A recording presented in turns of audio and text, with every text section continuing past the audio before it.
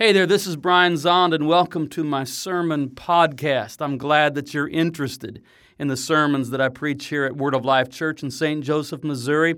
And if you ever feel inclined to help us by supporting us financially, you can do that at our website, wolc.com. Thank you. My sermon this morning is entitled, Under the Oaks, Genesis chapter 18. The Lord appeared again to Abraham near the oak grove belonging to Mamre. One day Abraham was sitting at the entrance to his tent during the hottest part of the day. He looked up and noticed 3 men standing nearby. When he saw them, he ran to meet them and welcomed them, bowing low to the ground. "My Lord," he said, "if it pleases you, stop here for a while. Rest in the shade of this tree while water is brought to wash your feet. And since you've honored your servant with this visit, let me prepare some food to refresh you before you continue your journey." "All right," they said, "do as you have said." So Abraham ran back to the tent and said to Sarah, "Hurry, get 3 large measures of your best flour, knead it into dough, and bake some bread." Then Abraham ran out to the herd and chose a tender calf and gave it to his servant, who quickly prepared it. When the food was ready, Abraham took some yogurt and milk and the roasted meat and served to the men. As they ate, Abraham waited on them in the shade of the trees. Under the oaks. Abraham's encounter with the 3 angels under the oaks of Mamre is one of the most mystical stories in Genesis, a book that's full of mystical stories. And from the first century, it has spoken to Christian readers about the mystery of the Holy Trinity. And so this occurs when Abraham is living near Hebron. And he's pitched his tents under the oaks of Mamre. It's the hottest part of the day. It's too hot to sit inside the tent, so he's outside the tent, Abraham, just whiling away the afternoon, sitting outside his tent under the shade of the oaks, eating dates. That's not in the text, but I believe it. I always say that. I think he's eating the dates. You know, you gotta spit out the pits. So it's just sort of a relaxed scene. There's nothing to do. It's too hot to do anything. Just sit there, eat some dates.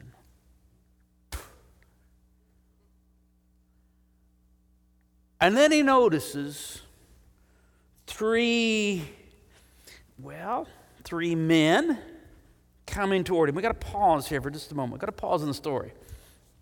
Part of what makes this story so mystical is how throughout its telling, the nature and number of the visitors mysteriously changes. I'm not going to walk you through the text. I don't want to get bogged down in that. But in this whole story that actually continues further into chapters 18 and 19, sometimes the visitor is called the Lord, Yahweh, God. Sometimes it's 3 men. Sometimes it's 3 angels. Sometimes it's a visitor in the singular. Sometimes it's visitors referred to in the plural. So with all of this fluid movement between nature and number, we can understand why the church fathers said that what Abraham saw was a vision of the Trinity typified. All right, back to the story. So here's Abraham sitting in the heat of the day outside his tent under the shade of the oaks, eating his dates. And he sees 3, let's go with angels.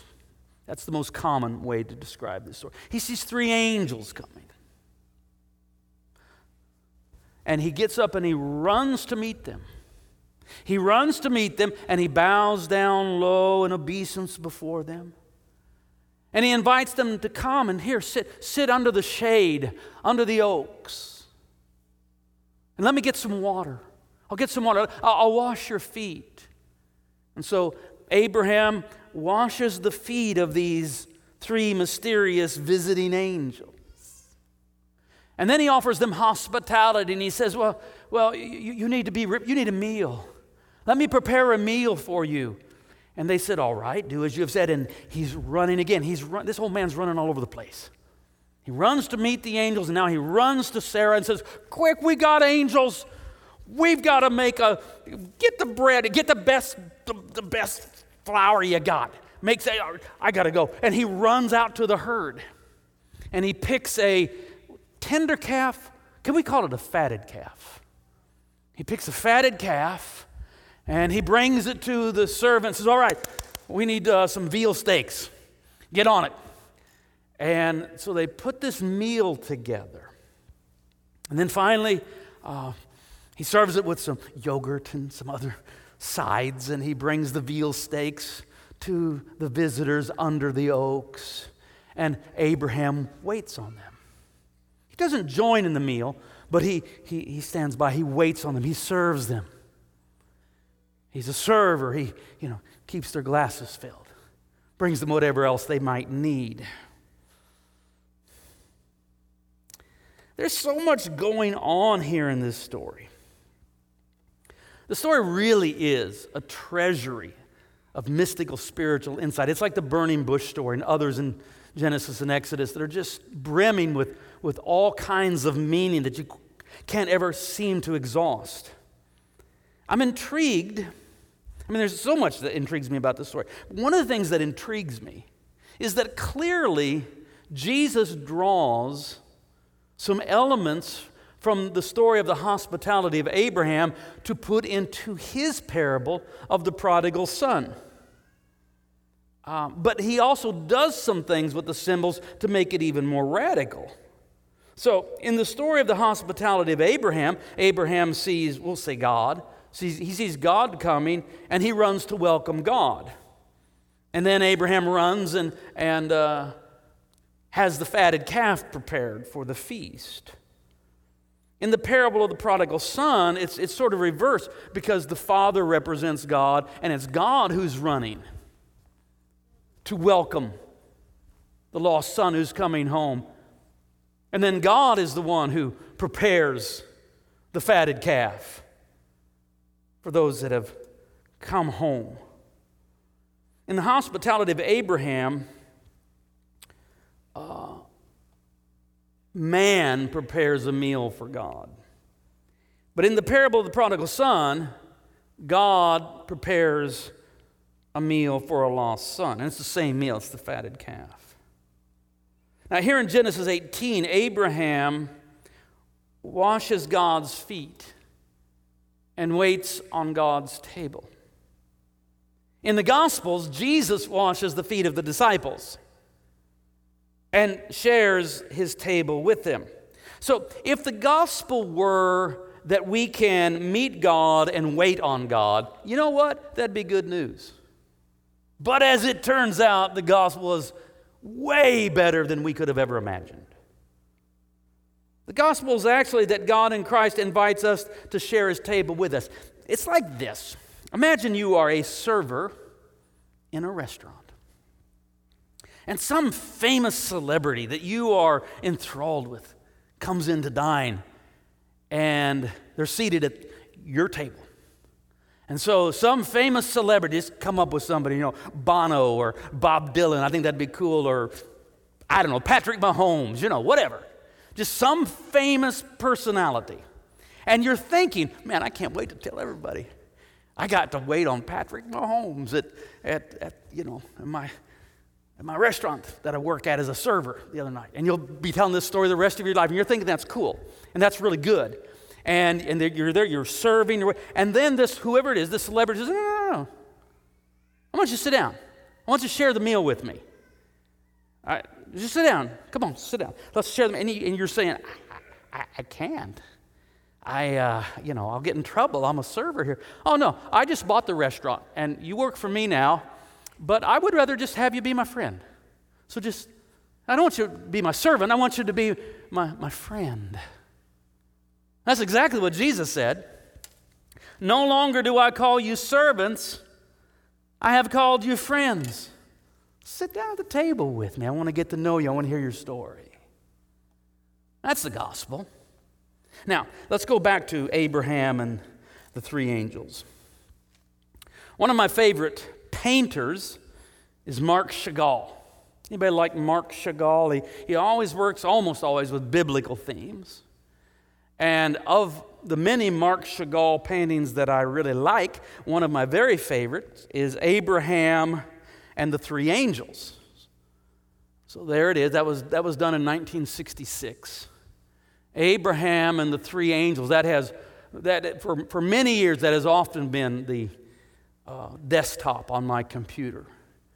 Marc Chagall's 1966 painting, Abraham and the Three Angels. Now, Chagall's painting is a contemporary version of a traditional Byzantine-style icon known as the Hospitality of Abraham. So there's the traditional Byzantine-style icon. And you see there's the oaks of Mamre, there's Abraham and Sarah waiting, there's the three angels, and they're having their meal. And then Marc Chagall takes that theme and turns it into something more contemporary, like that. But it's the same idea. It's the same image.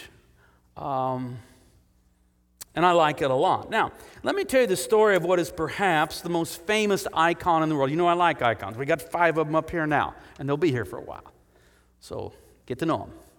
But let me tell you the story of what is probably certainly the most famous icon in the world.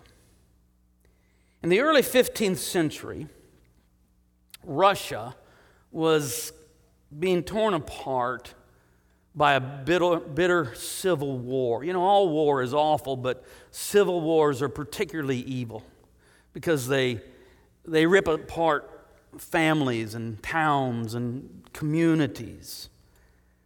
And during this awful Russian civil war at the beginning of the 15th century, an abbot of an important monastery there in Russia near Moscow wanted to teach people how to overcome hatred, because that's what's fueling this civil war, how to overcome hatred by meditating on the Trinity. He said, I need to help the people overcome their hatred because it's tearing our country apart. And part of this, I want to teach them to overcome hatred by meditating on the Trinity. Now, as a part of this project, he commissioned one of the iconographers in the monastery, a monk by the name of Andrei Rublev, to create a Trinity icon that would help people overcome hate.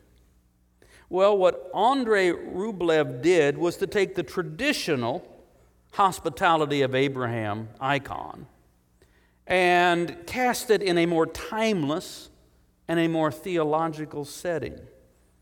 So, I have with me, I have a copy of Rublev's. It's officially called the Hospitality of Abraham, but everybody just calls it the Trinity icon. And so this was a gift given to me by Derek. So thank you, Derek. And you have that's actually just a picture of this one here. And so here we have Rublev's. This is the most famous icon in the world. It was completed in 1425 to help people understand the Trinity and overcome their hatred. You'll notice that Abraham and Sarah are gone. Our focus is going to be on the three angels. Abraham and Sarah are gone. Our focus is on the angel. And notice that they are still and calm. And if you would just gaze upon this, you begin to sense the peace and tranquility. This is the opposite of a civil war. Everything is calm, tranquil, peaceful. Now, the three angels do represent the Trinity. From left to right, Father, Son, Holy Spirit. You will notice, perhaps, that their faces are identical.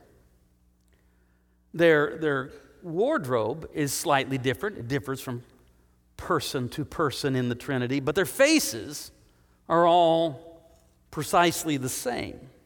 That is to speak of the unity within the Trinity. And you'll notice that the faces are not distinctly male or female, or perhaps they're both. That also is intentional on the part of the iconographer. Why? Well, because what we're told about the creation of humanity, Genesis 1:27, so God created human beings in His own image. In the image of God, He created them, male and female.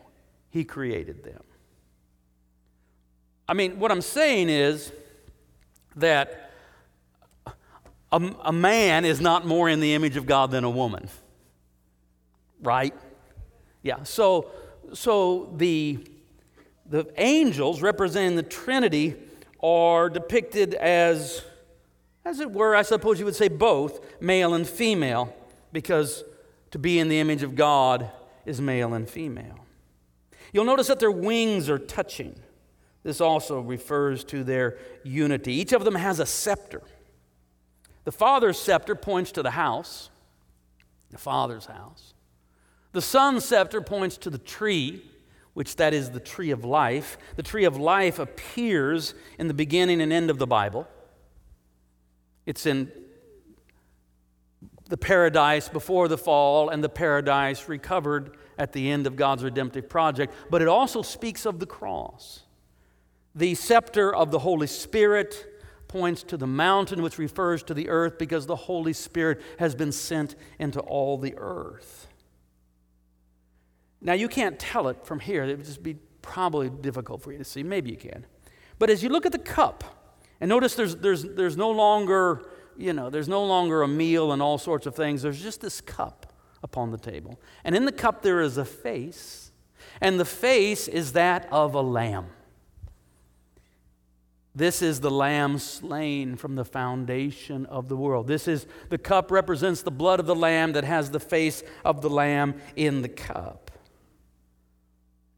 The gesture of two refers to the two natures of Christ, His divine nature and His human nature. Oh, that hole there in the middle.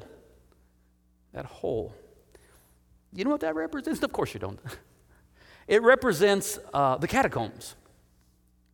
That's those little, we've been to the catacombs in Rome, and they have those, I don't know what they're like, little burial, I think what they call them, loculi or something like that. They're little niches that they would bury people in.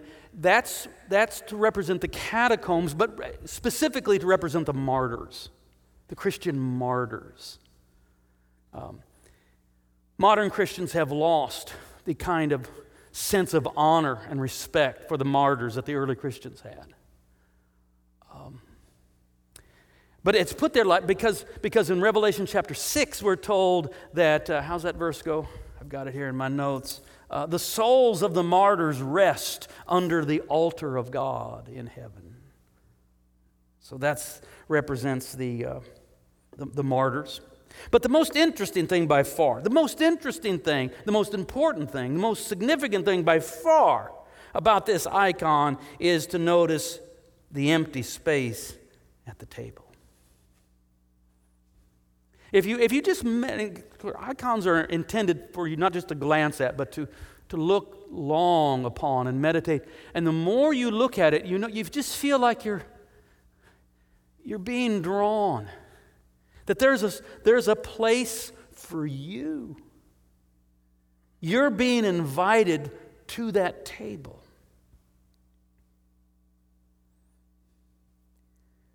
This is the invitation from the Trinity to join them at the table. In talking about the coming of the Holy Spirit, Jesus said this regarding His followers: "We will come and make our home with each of them."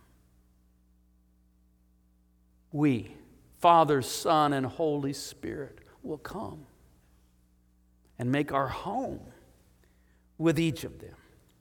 So what I want you to see, what I want you to know, what I want you to perceive is that you have received an invitation. You've received an invitation to come sit in the house of love that is the Trinity. Now remember, this icon was created. This icon was created in a context and a purpose. You had a nation in early 15th century Russia where people had differing political opinions, if you can imagine such a phenomenon. And they became more and more entrenched in their divergent political opinions. You had one team and you had another team. They didn't call them Democrats and Republicans. They had some either equally banal name for it, I'm sure. And the acrimony, the vitriol, the polarization became so extreme that it actually broke out into violence and civil war. And so this Russian abbot of a monastery says, I've got to help the people overcome their hate because it's destroying everything. And I'm going to help them to overcome the hate by meditating on the nature of the Trinity, the nature of God, of God's own self. And so then this icon is commissioned that Rublev creates. And it's an invitation to come into the house of love. Hate is the product of living in the devil's house. And the devil's house is the house of fear. That's the house of fear. I mean, when you take fear off the table, how many enemies do you really have? When you hate someone, what you really do is you fear them. If you don't fear them, you may think little of them, but you ignore them. You give them your hate because you're afraid. Hate is the mask that fear wears to make itself look tough. But you are invited to leave that house of fear and come sit there. Sit there. You're invited. You're invited to come and sit there. In the house of love. Now, there are many. See, the problem is when we talk about God, we have to use metaphor. I think the only way to talk about God without metaphor is the Trinity. Everything else is a metaphor about God. And there are many metaphorical images that we use to try to conceive what God is like. A common one is God as a king seated upon a throne. This is a true image, but I don't know that it's the most helpful image. It's true, but it's not the most helpful. Why? Because even though God is sovereign, the Scriptures never say God is power. And that is what is most communicated with a king upon a throne. Power. And though God is sovereign and God has power, the Scriptures never go so far as to say God is power. What the Scriptures say God is God is love. So look again at this icon. Look again at this icon. And you see, maybe you can see, I want to describe it as just a cycle. Just a flowing in a circle of love. Just Church fathers sometimes spoke of it as the perichoresis, the dance. Sometimes it's thought of as a dance. I just see love. Every person in that image is giving love away, but also receiving it. And so there's just eternal love is flowing around and around and around, and you are invited to go participate in it. To sit there. And when you sit there, love will start washing over you. And what does perfect love wash away? Fear. Perfect love casts out all fear. And if you can just take your seat at that table, that fear that then metastasizes into hate will be gone.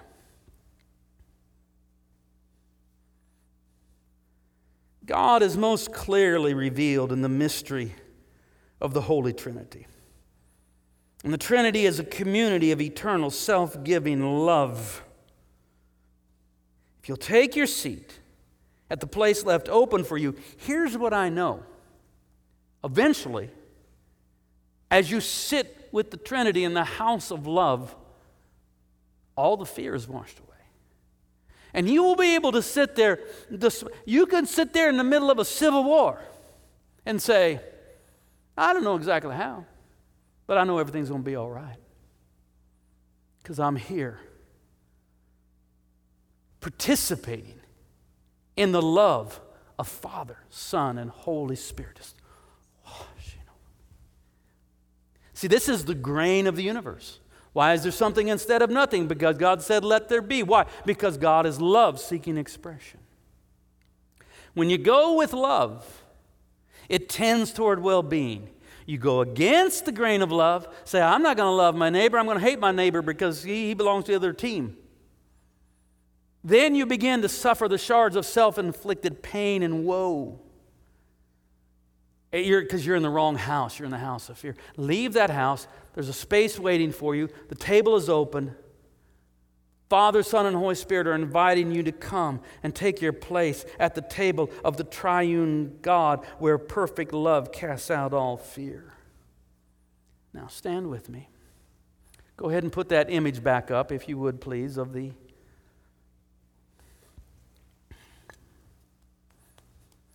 And just gaze upon the vacant place. And know that what the Father, Son, and Holy Spirit want most is for you just to come and take your place there. Allow the Trinity to love you.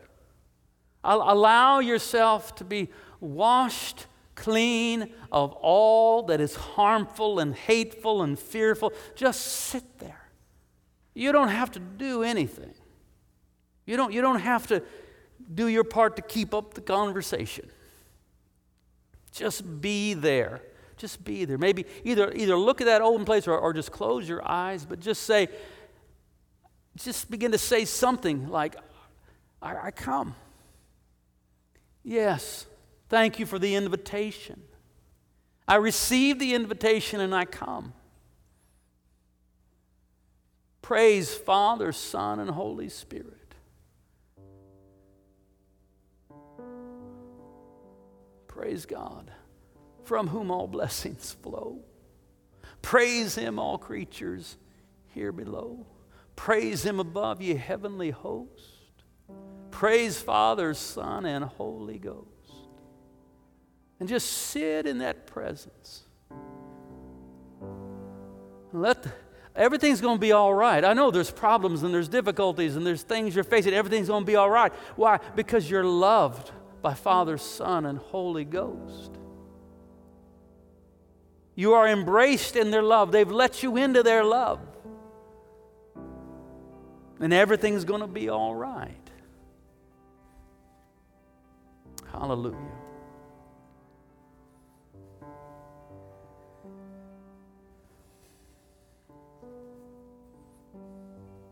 God is a mystery, but a mystery of love.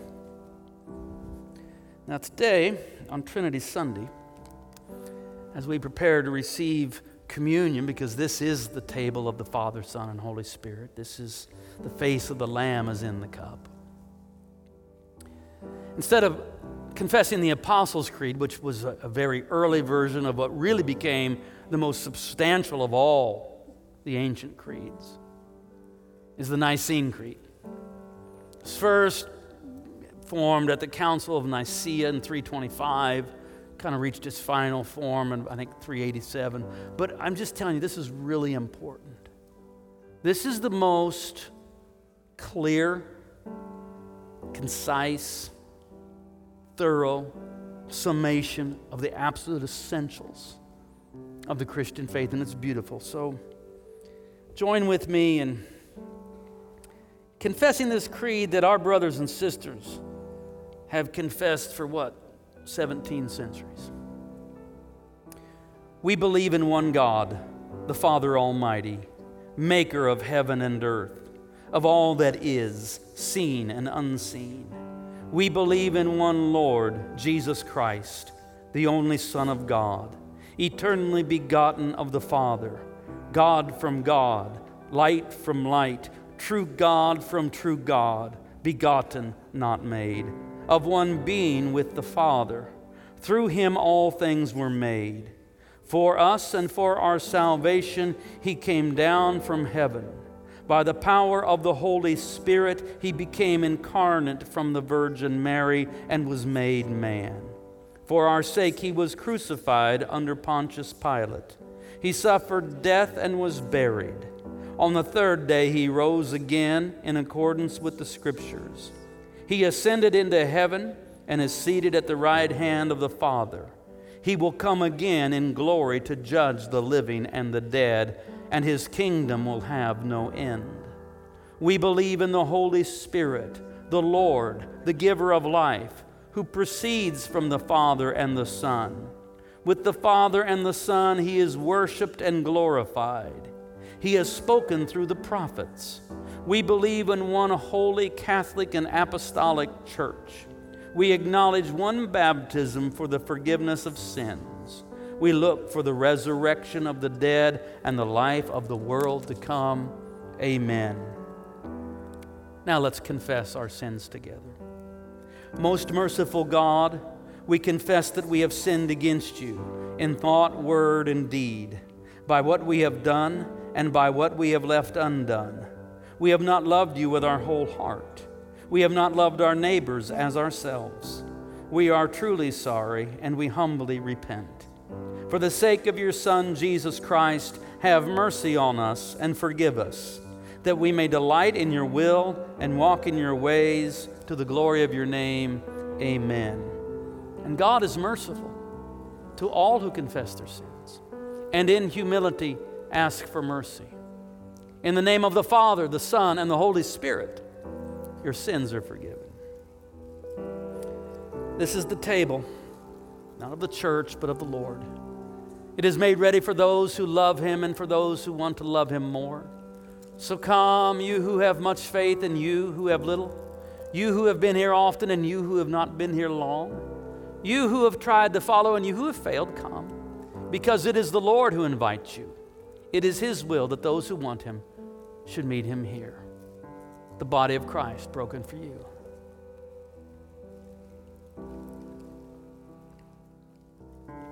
The blood of Christ shed for you.